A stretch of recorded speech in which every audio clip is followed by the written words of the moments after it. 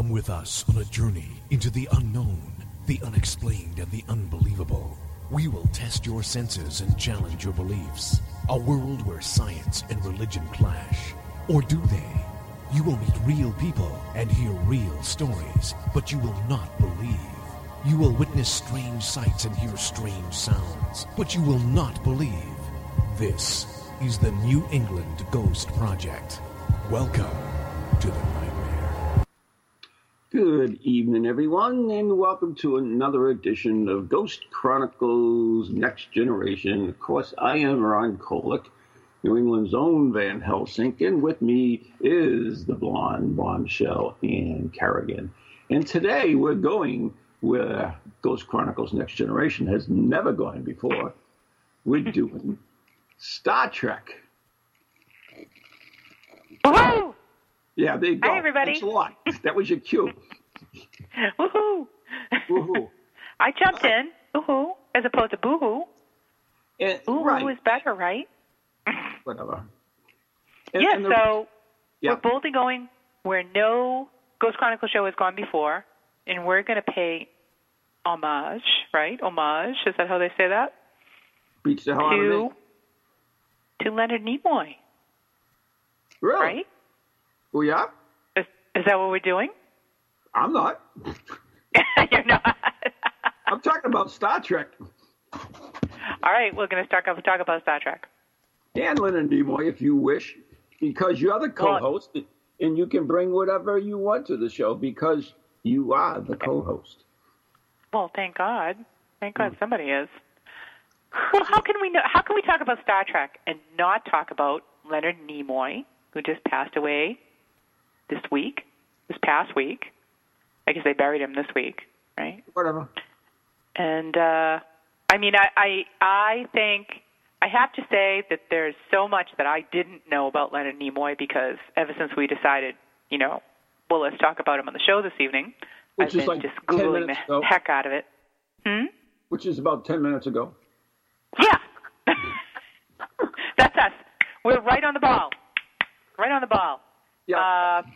But anyways, there's so much that I didn't know about him. And, of course, you know what I was thinking as I was learning all this new information about Leonard Nimoy is that I feel like Leonard Nimoy is the equivalent.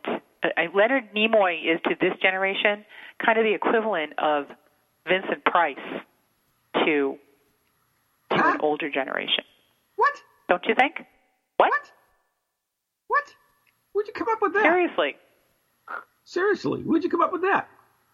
Because Vincent Price was always the go-to guy for the horror movies, but he also was a very prolific actor, and he also, think about how much voiceover work Vincent Price did in his lifetime, and think about that in terms of Leonard Nimoy and how much voiceover work he did.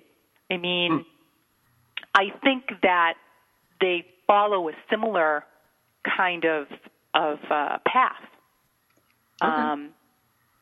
Just really prolific, all around, amazing actors, and not just act. I mean, they didn't just do acting. They did directing. They did this voiceover work. They did, some other things we'll talk about with Leonard Nimoy later. But that's just my personal opinion, my humble opinion.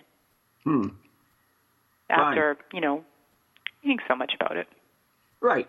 And when I told her we were going to do a show on Star Trek because Leonard Nimoy had died, she wanted to know the correlation between that and the paranormal. And, of course, Leonard Nimoy was the voice in that TV series, what was it? Unexplained? No. Oh, God. In Search of. Oh, what was that? It's Spock. Is that Spock? Maybe we should introduce our guest because he knows a plethora of things. What? Go ahead. Well, yeah. I didn't want to interrupt you guys. We're going to officially welcome Russ Hannagan, who is my favorite coworker, my only coworker, at East Bridgewater Community Television. But Russ is also, if you want to know anything about the man, the series, any of that stuff, you talk to Russ Hannagan. Welcome, Russ. Thank you. I appreciate that. I'm honored, but I'm a member of Starfleet International, the unofficial science fiction club chapter of Star Trek. But I am not by any means an expert. I'm humbled by others like my friend Jerome Connor and John Grillo, who claims he knows just enough about Star Trek to annoy his friends, but not enough to make any money off of it.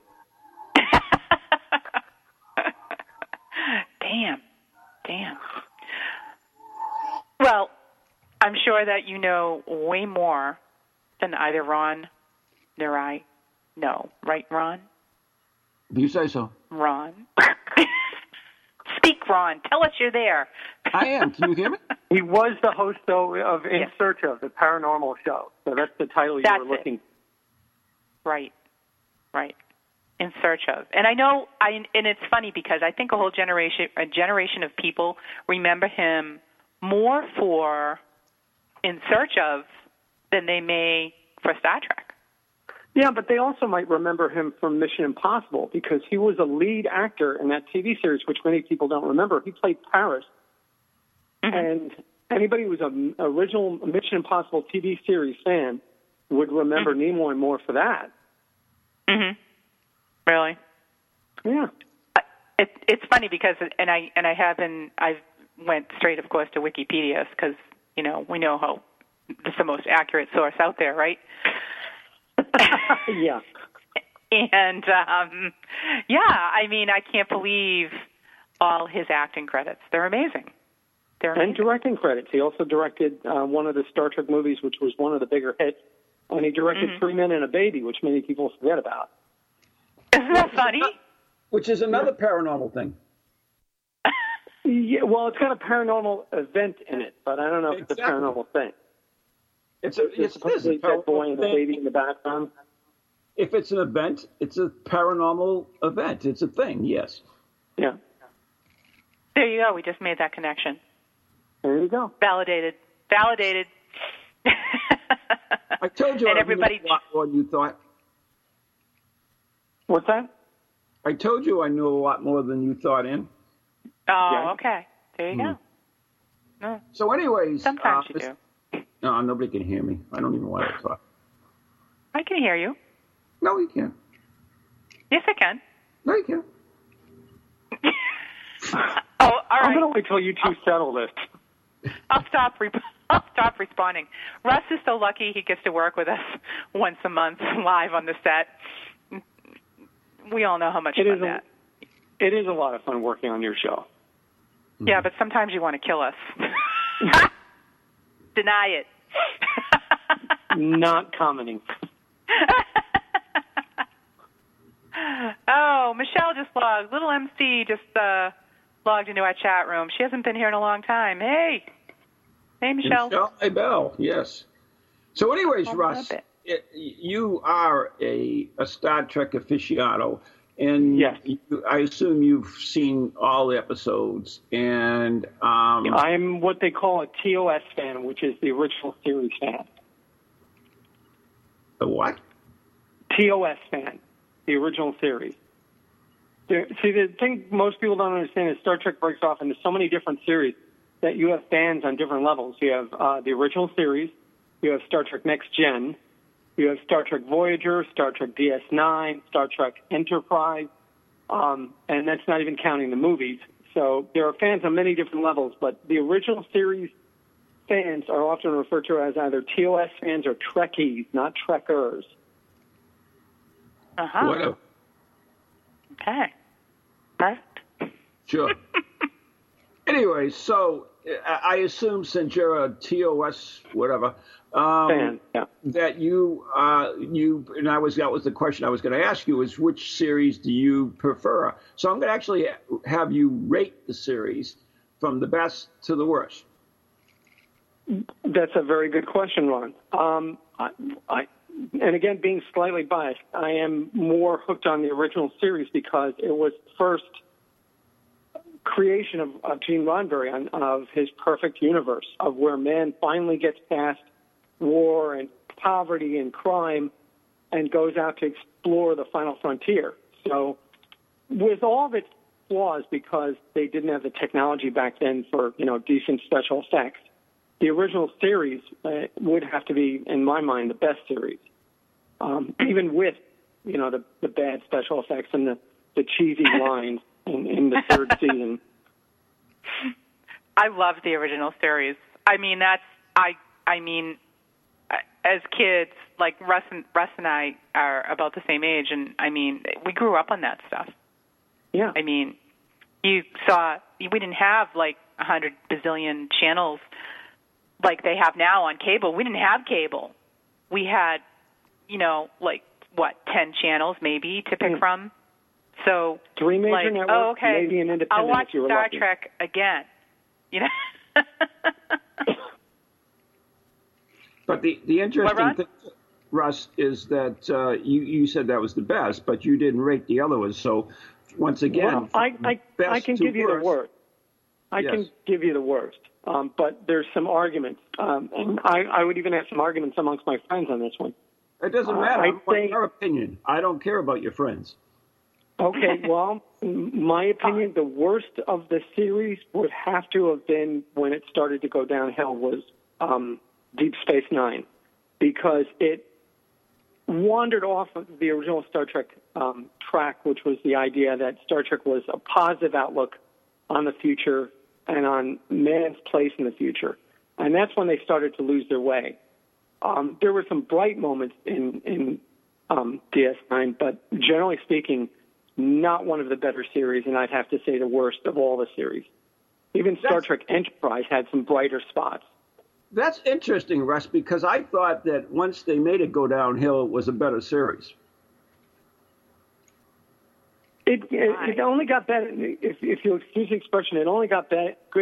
Yeah, it only got good when they finally allowed Avery Brooks, who played Commander Sisko, to be more of what his type of acting character was, or what my friend John refers to as finally letting Hawk be Hawk. Because prior to the actor playing Commander Sisko, the same actor played Hawk on Spencer. Right. And when they finally allowed that character to be not your typical Starfleet officer, but a guy who was willing to do things, against the rules, this series got better. But overall, you did ask my opinion. Overall, I'd say it was the worst of the series out there. Even Star Trek Enterprise had some redeeming moments, minus the Xindi War, of course. Once again, I like the Xindi War, so there you go.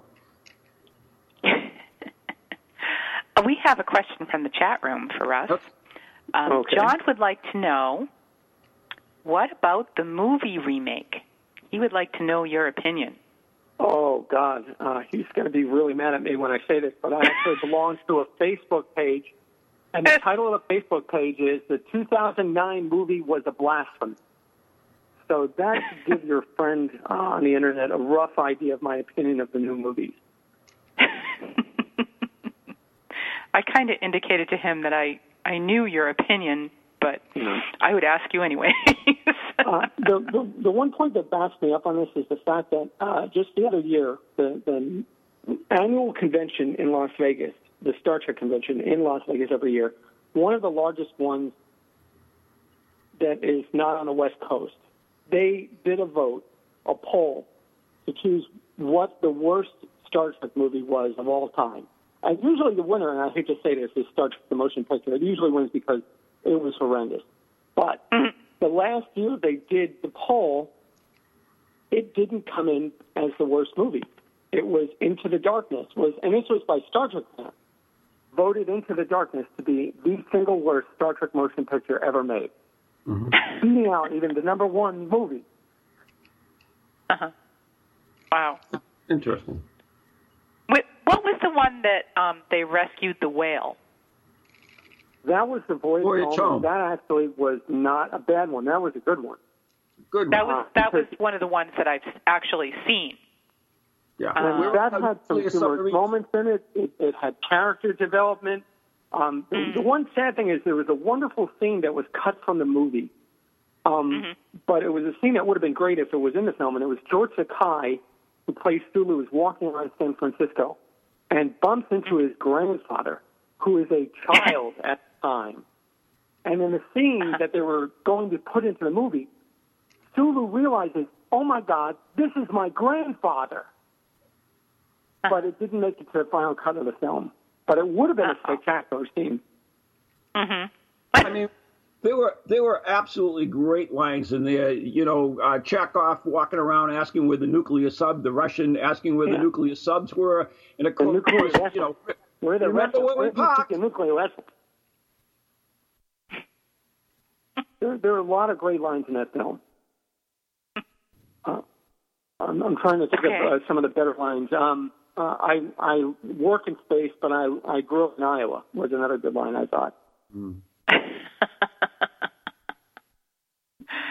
John said he heard the even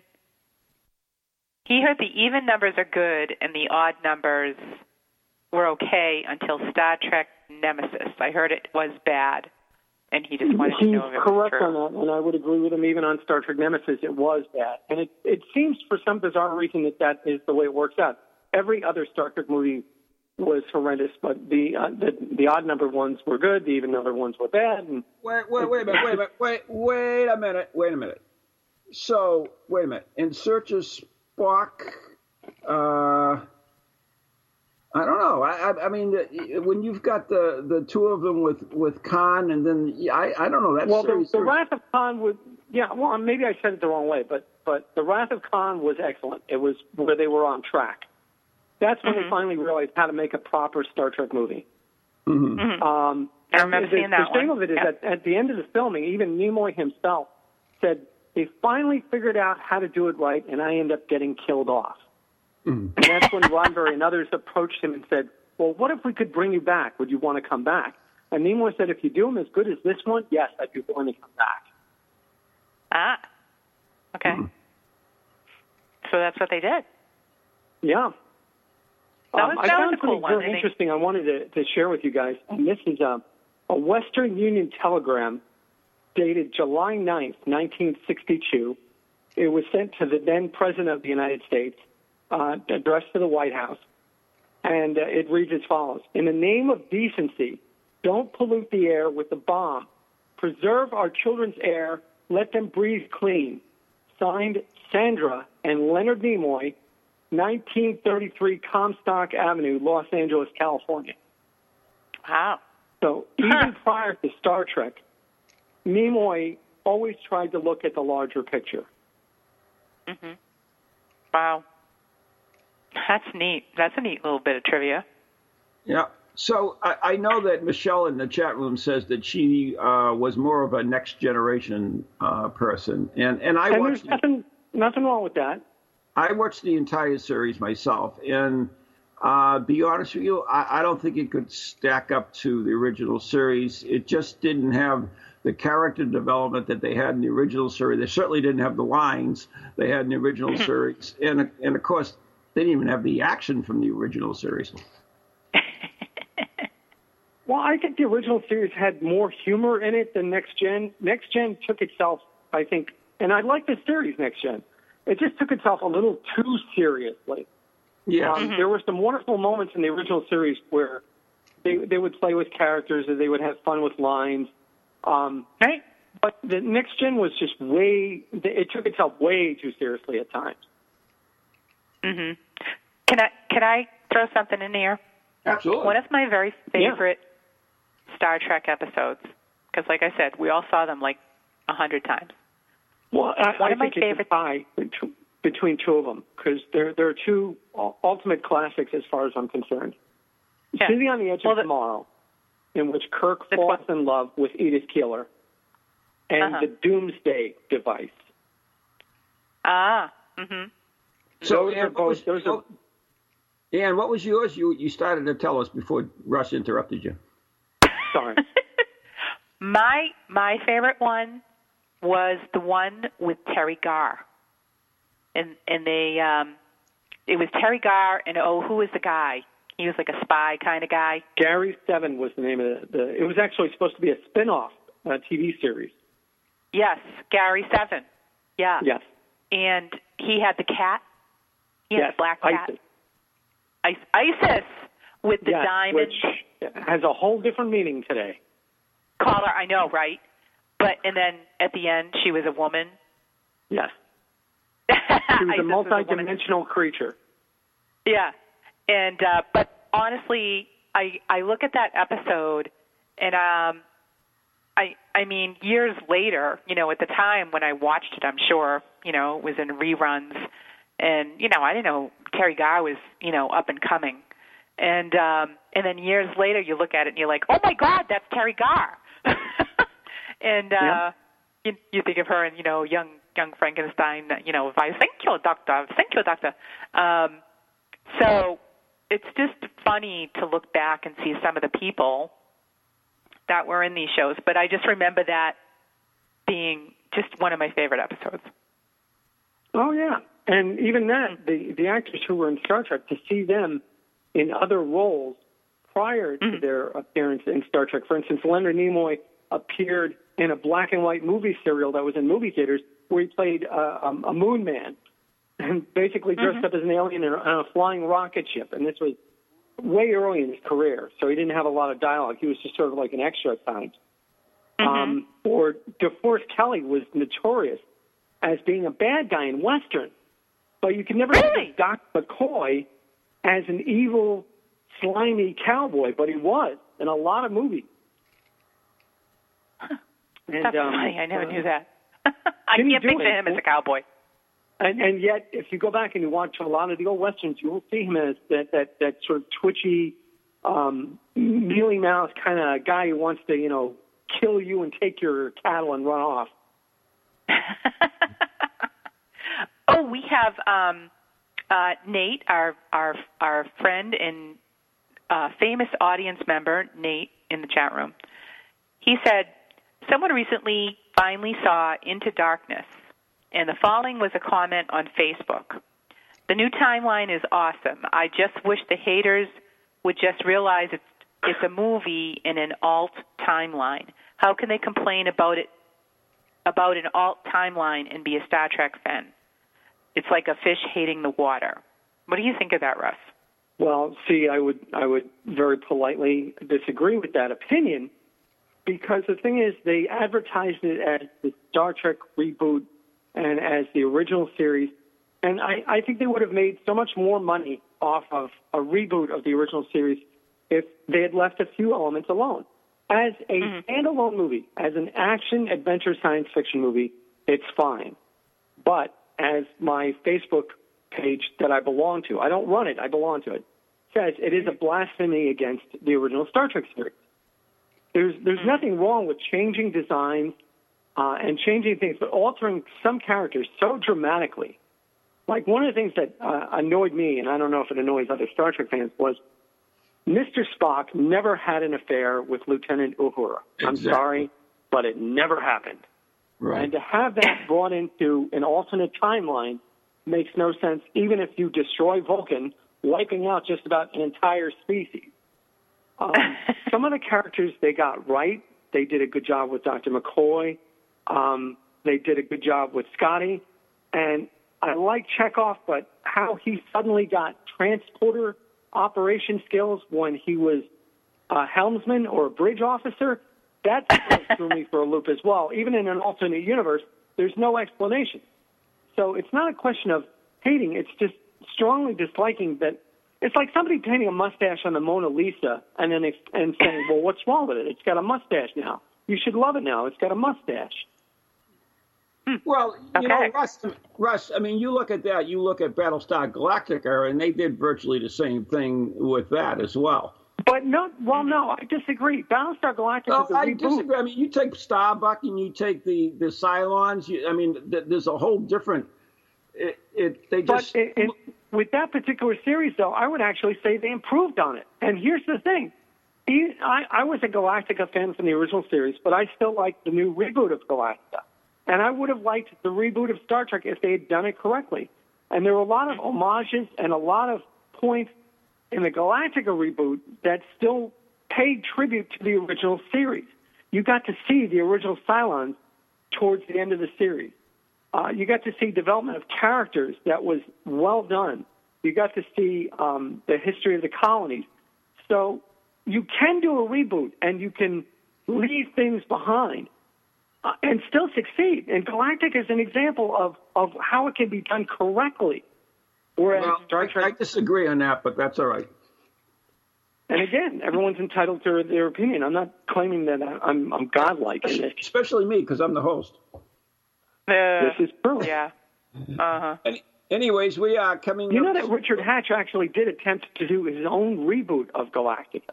Oh, interesting. But anyways, we are coming up to the break, so we are going to have to hold on there for a minute and think about. You're listening to Ghost Chronicles Next Generation with the blonde shelf.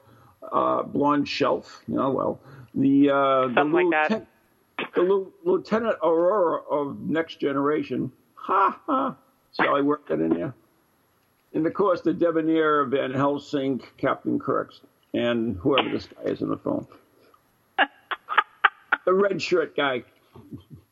Oh. I am indeed a red shirt. I am a member of Starfleet Security. All right, so it's time to take our break. Hang on, we'll be right back after the following messages right here on TogiNet, Pararex, Ghost Channel, and far, far beyond. Ooh. Oh, God, you hurt me.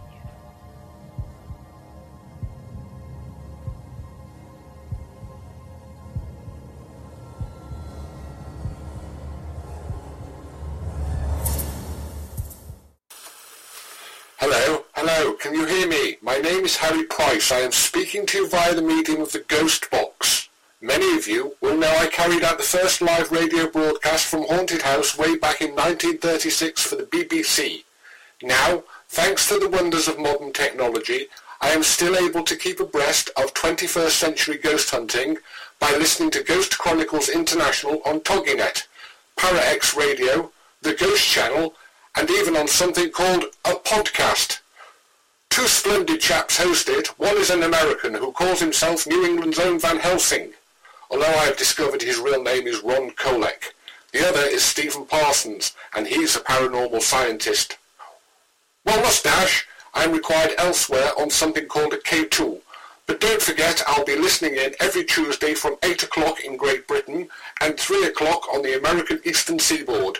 I trust you will join me there. Welcome to TogiNet, radio with a cutting edge.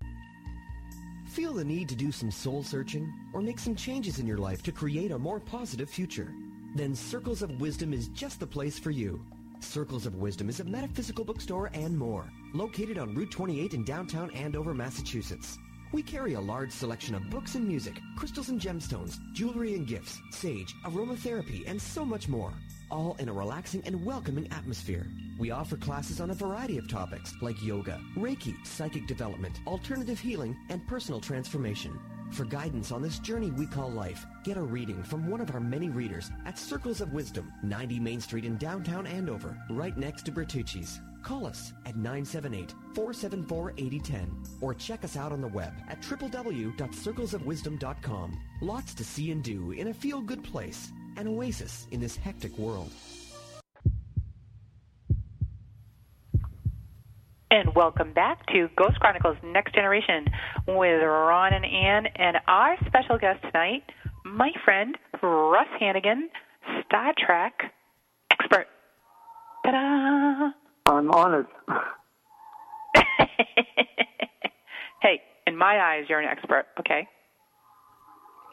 That's good enough. Well, I appreciate that, but I'm as I've said before, there are other experts out there. My friend Kevin Tachi, John Carrillo, Jerome Connor.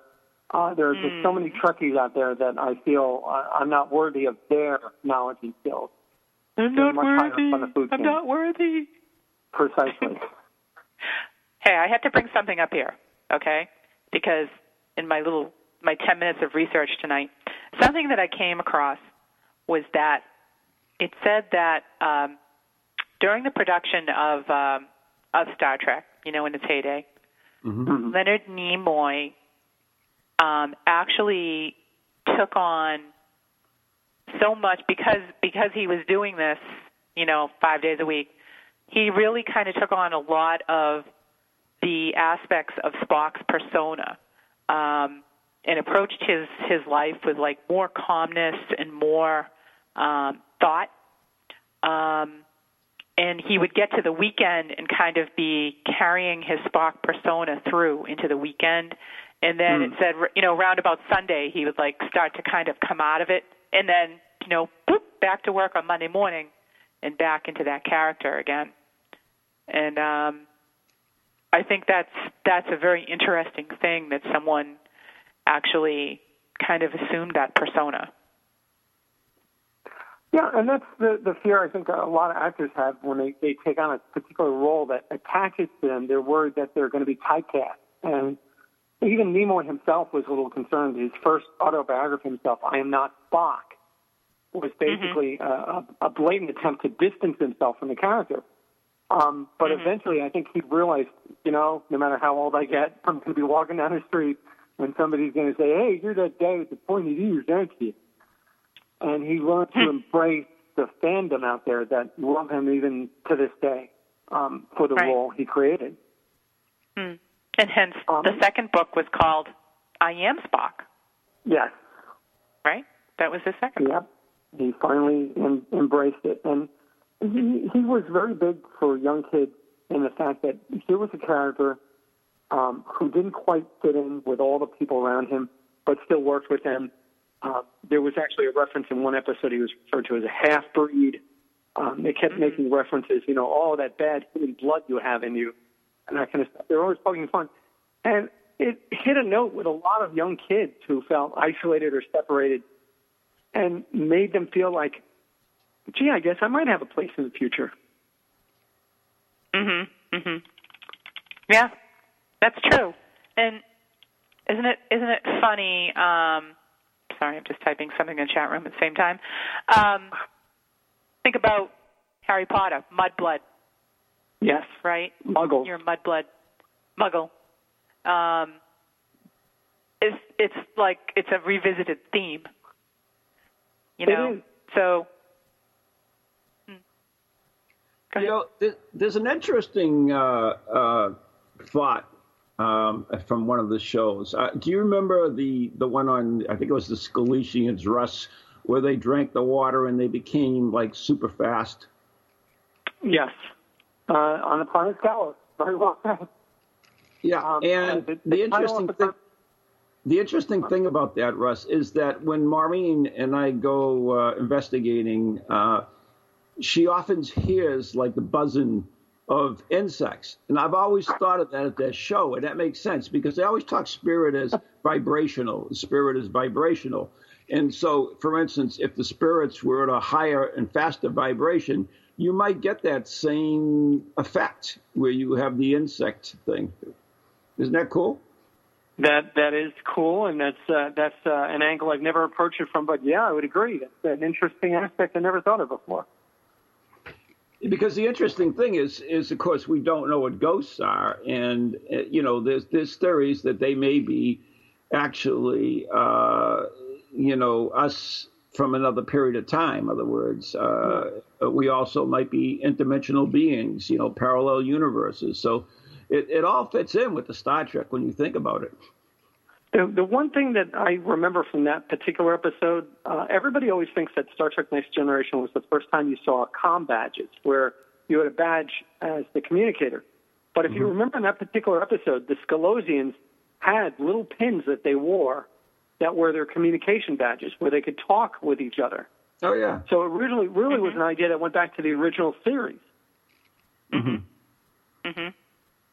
Michelle says her favorite episode was The Trouble with Tribbles. Got to throw that out there. Excellent. That is indeed one of the all-time favorites of all Star Trek fans. I actually had the pleasure of meeting the writer, David Gerald, who did The Trouble with Tribbles. And to give you a rough idea of how popular that show was, there was actually a spin-off episode, one of the better ones, on DS9 called Trials and Tribulation, where the characters from DS9 go aboard the K-7 space station, and they manage to CGI in scenes from the original series with the new actors in them and were able to get Kirk and other characters to interact with the characters from DS9. Mm-hmm. Wow. That's different. Oh, yeah. There's a great scene where Worf and the other characters from DS9 are sitting in the bar, and the barmaid walks up and says, please excuse all the Klingons in the area. And they all look around, and the Klingons back in the original series didn't have all the bumps on their head and all the other stuff. No. So they all look around, then they look at Worf, and Worf just sort of grumbles, long story, I'll tell you about it later. I mean, see, that's the interesting thing when you look at the original series compared to the later series. They were more human in it. I mean, they had bar scenes where they fought in the bars. Remember between the Klingons and that particular show you're talking about? But they were more human in that first series. Yep. Yes, definitely. You had people getting drunk. You had barroom brawls. You had Scotty recovering from going on short leave. There were a lot of fun things from the original series. That, as I said, nothing wrong with Next Gen. They were just I thought, a little too serious. They didn't have enough humor as the original series did. I think the problem with the second Next Generation is that they became more PC. They wanted to give that more love and light stuff than they did in the original series.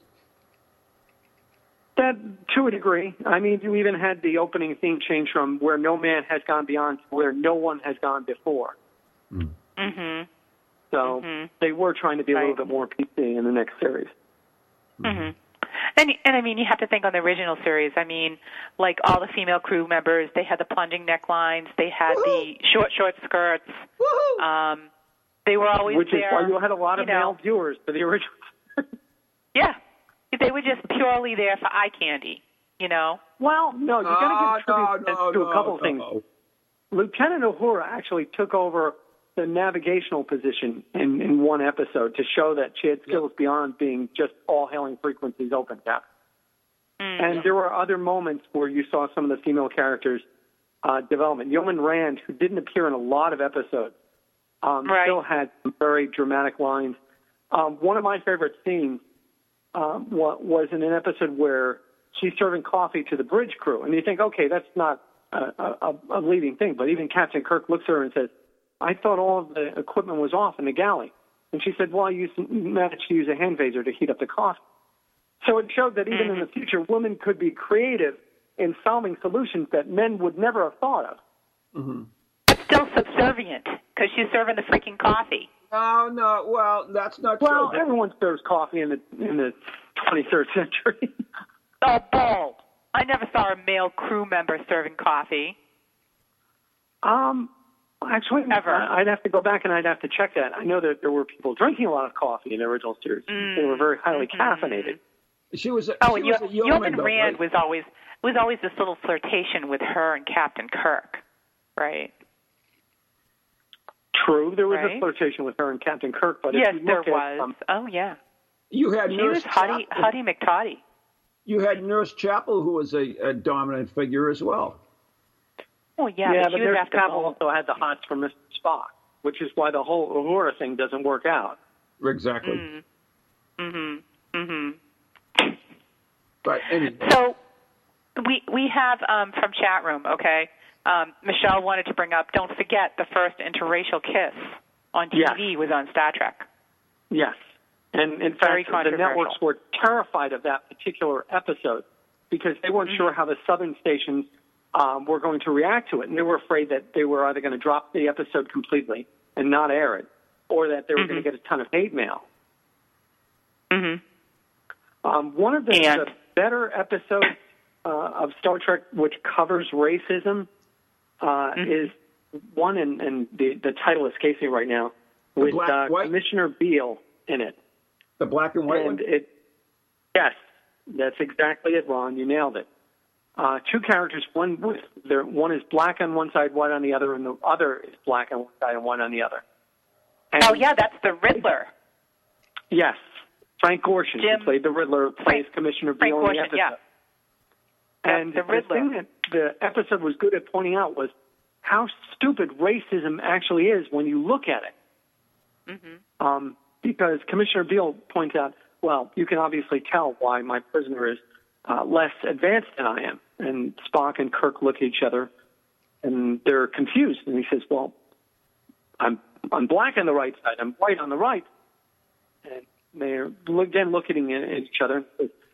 And my prisoner is white on the right side and black on the other. And all this is a question of which side is black and which side is white. And it was a wonderful episode in pointing out just how foolish racism can be. Mm-hmm. Right. But at the time, and it's funny because as a kid, you're just like you don't get that moral message because I was a young kid watching. Yeah. But now you look at it and you're like, oh wow, look what they did there. The other interesting thing too is they explained why the non-interference rule was so important with the Prime Directive. You're right, with the Chicago episode. Yeah, a piece of the action. That was a prime example of how you can screw up a whole planet by just one simple thing, like leaving that book behind. Yep. There was another one, and I'm trying to remember the name of that one, but where a Starfleet historian decided to model the planet culture after the World War II Nazis. Yes. That was another example of screwing around with the Prime Directive will get you into trouble. Exactly. Mm-hmm. Right. And wasn't that one the one that was the one where he fell in love with Edith? That was Sitting on the Edge of Forever, and that one was an unintentional skewing of the timeline. So you really can't say that was an interference of the Prime Directive because they screwed up Earth history. Mm-hmm. And it was only because Dr. McCoy had gone back through time and rescued a woman who should not have lived. Right. Oh, okay. I'm getting my characters confused. Right. It was Bones, right? Yes. And they had to let her get hit by the car? Yep. Yes. Right. And that's why it's one of my all-time favorites. Between that one and the Doomsday Machine, that one you saw real emotion. You saw some really humorous moments. You saw some clever moments. And just wonderful acting and a fantastic episode. Well written, although the writer himself was a little annoyed because they had toyed around and really seriously altered what the original plot line was supposed to be for that episode. Really? Mm-hmm. Oh, yeah. They in the original episode, it was supposed to be two Starfleet officers jump back through time. It is a drug-induced haze that causes the interdimensional rift. It was a completely different script. But I think the final version of the script, regardless of what Harlan Ellison thinks, and Harlan is a great writer, no argument, but he also has an ego larger than Starfleet. And he tended to get very upset when they would mess around with his script and alter things. Mm-hmm. Even though I think the finished version, what they did with his episode, was wonderful. Right. Now, let me ask you that since you brought up altering. Now, the original series, they've actually reworked them. What is your thoughts on it? You mean the re-CGI'd Masters? Yes. I love them. I have the complete collection at home. Where they added a lot of the exterior shots, and for instance, the Doomsday one, they changed the battle itself. Yes. And again, it's one of these things. I have nothing against new technology and against them altering things. I think if Gene Roddenberry had seen them, I'm not sure if he had or not, but if he'd seen them, I think he would have appreciated. He would have been like, yes, that's what I was trying to do. He would have liked the special effects because they took the original series and made the shows look better. There's what I call the hull scraping shots where you actually get to see the Enterprise Constitution class go by the camera so close you feel as if you're scraping against the side of the ship. Right. Mm-hmm. And it's beautiful work. Another episode, The Ultimate Computer, where you get to see three other starships going in a mock battle against the Enterprise, not realizing the Enterprise has become a deadly weapon because the M5 computer has decided to protect itself. Right. is just beautiful imagery. You actually get to see other ships besides the Enterprise, which unfortunately is rare in a series. Exactly. Well, it's because of the cost and the technology at the time. But the interesting thing about Star Trek, too, as we look at it, the things that they, brought up would be the future has come through in a lot of the things. Don't you agree? Oh, totally. In fact, some of the stuff from the original series has inspired the future. And the irony is the creators of Star Trek went to scientists and went to futurologists and basically said, look, what can we use or what can we do that would be futuristic? And things like the communicator, which eventually became the cell phone, which at one point there was a cell phone out there called StarTAC. Gee, sounds familiar? It was a flip phone. And they intentionally designed the phone to look like the communicator because they knew they would get a large geek audience out there that would be willing to buy those phones. Right. That's funny. You even look at the computer disk they used to put in. That's the 3.5-inch disk that we used to dump in our computers. Yep. The floppy disks. Yeah, the floppies. Hey. And remember in that particular episode with Terry Garr, they dictated to the typewriter, and it typed by itself. So think about now there's technology that can do that. Your Dragon naturally speaking, right? Your voice recognition software, right? Absolutely. Very true. In fact, I would even argue that Star Trek showed in one episode the very first flat-screen TV. It wasn't Starfleet technology. It was alien technology. But there was an episode where one of the characters is watching rather discreetly on what could be considered a flat-screen TV set. Yeah, so they were definitely pioneers. There's no doubt about it. And the episodes were so good and so much thought went into them. And the humor is, to me, that's key too. You had the action, you had the love, of course, with Kirk there for sure. And you always had humor, and the lines were excellent. They kind of, got away from that a little bit. They tried a little bit too hard, in fact, Next Generation, I think. Yeah. One of my favorite movies out there, which is Star Trek but isn't Star Trek, is a movie called Galaxy Quest, which ultimately it's a satire of Star Trek. Yeah. But there are so many great little scenes in Galaxy Quest which are direct ripoffs of the original Star Trek series. But if you'd watched the original series and then went out and watched Galaxy Quest, I can remember sitting in the theater and laughing hysterically, almost falling out of my chair, and people are looking at me like, okay, it's funny, but it's not that funny. I'm like, no, you have no idea how funny it is. There's a scene with one of the characters on the shuttlecraft in Galaxy Quest, and he's like, I don't want to go down there. And they're like, well, why are you bitching? You wanted to go down there. You told us you wanted to go down there. And the actor who's playing the actor in the show is like, no, but that's back when I thought I was going to be the character that stays on the ship and dies on the ship. Now I think I'm going to be the character that goes down and doesn't have a name, and I'm going to die on the planet. And oh my God, I don't have a name. I'm going to die. And I'm sitting in the theater just laughing because that's the fate of a red shirt right there. That's Starfleet security. Yeah. It's Kirk, McCoy, and character Ensign Ricky going to beam down. And only two of them are going to beam back up, and it ain't going to be Ensign Ricky. And of course, one of the things I found really, really humorous was Sigourney Weaver's role, which was to repeat every command to the computer. Yes, and that was her only dialogue. That was it. It's my job, and I have to do that. That was a total I personally like the engineer. I believe his name is Zaloub, the actor who played the engineer on that series. Right. And he's calmly giving advice to the bridge crew, and he's like, okay, we've got a problem here with the beryllium sphere. And he's like, has no idea what he's even talking about, but he's just sort of like, okay, guys, let's get together. Let's do a group hug.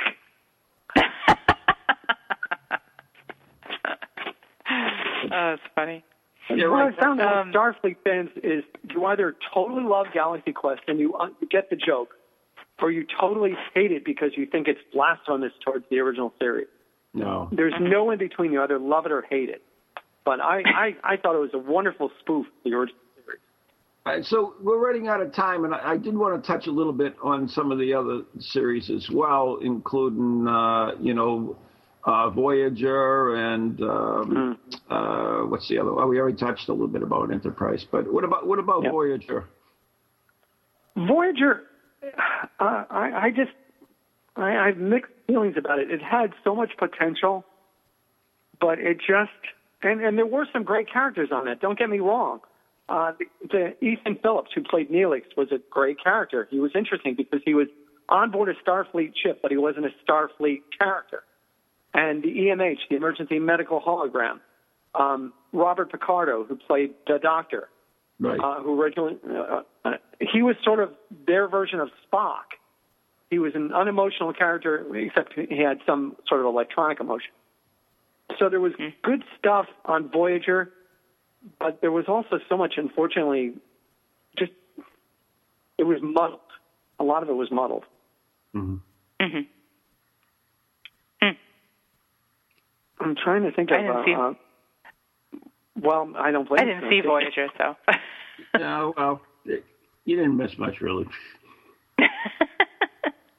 But you had a woman. Let me ask you, Ron. What would you consider the worst of this series? Which one is your vote for the worst one? Worst series? Yes. I was going to have to say Enterprise only because I didn't watch it that much. It never caught and my... you said you liked the Xindi War. I saw it at the end. I'm an action guy, if you can't tell, so I certainly love... That's why I like DS9 when they went to war with they had all the stuff going on with the Cardassians and I mean that was, to me, I enjoyed even the original series. I like the ones with the Zorn and the first Romulans, the cloak ship and everything. Those to me I enjoyed because, like I said, I enjoy action. So, and John, but DS9 was nothing more than a reaction to Babylon 5. You know that, right? What's that? DS9, the TV series, was nothing more than a knee-jerk reaction to another science fiction series called Babylon 5. Babylon 5 was excellent. Babylon 5 was excellent, and it came out, and the folks at Star Trek said, wow, if they're doing a space station series, we need to do one, because if theirs is popular, ours is going to be twice as popular. But they didn't realize that Babylon 5 didn't take the same tact as Star Trek, and the tact they took with DS9 was terrible. Nah.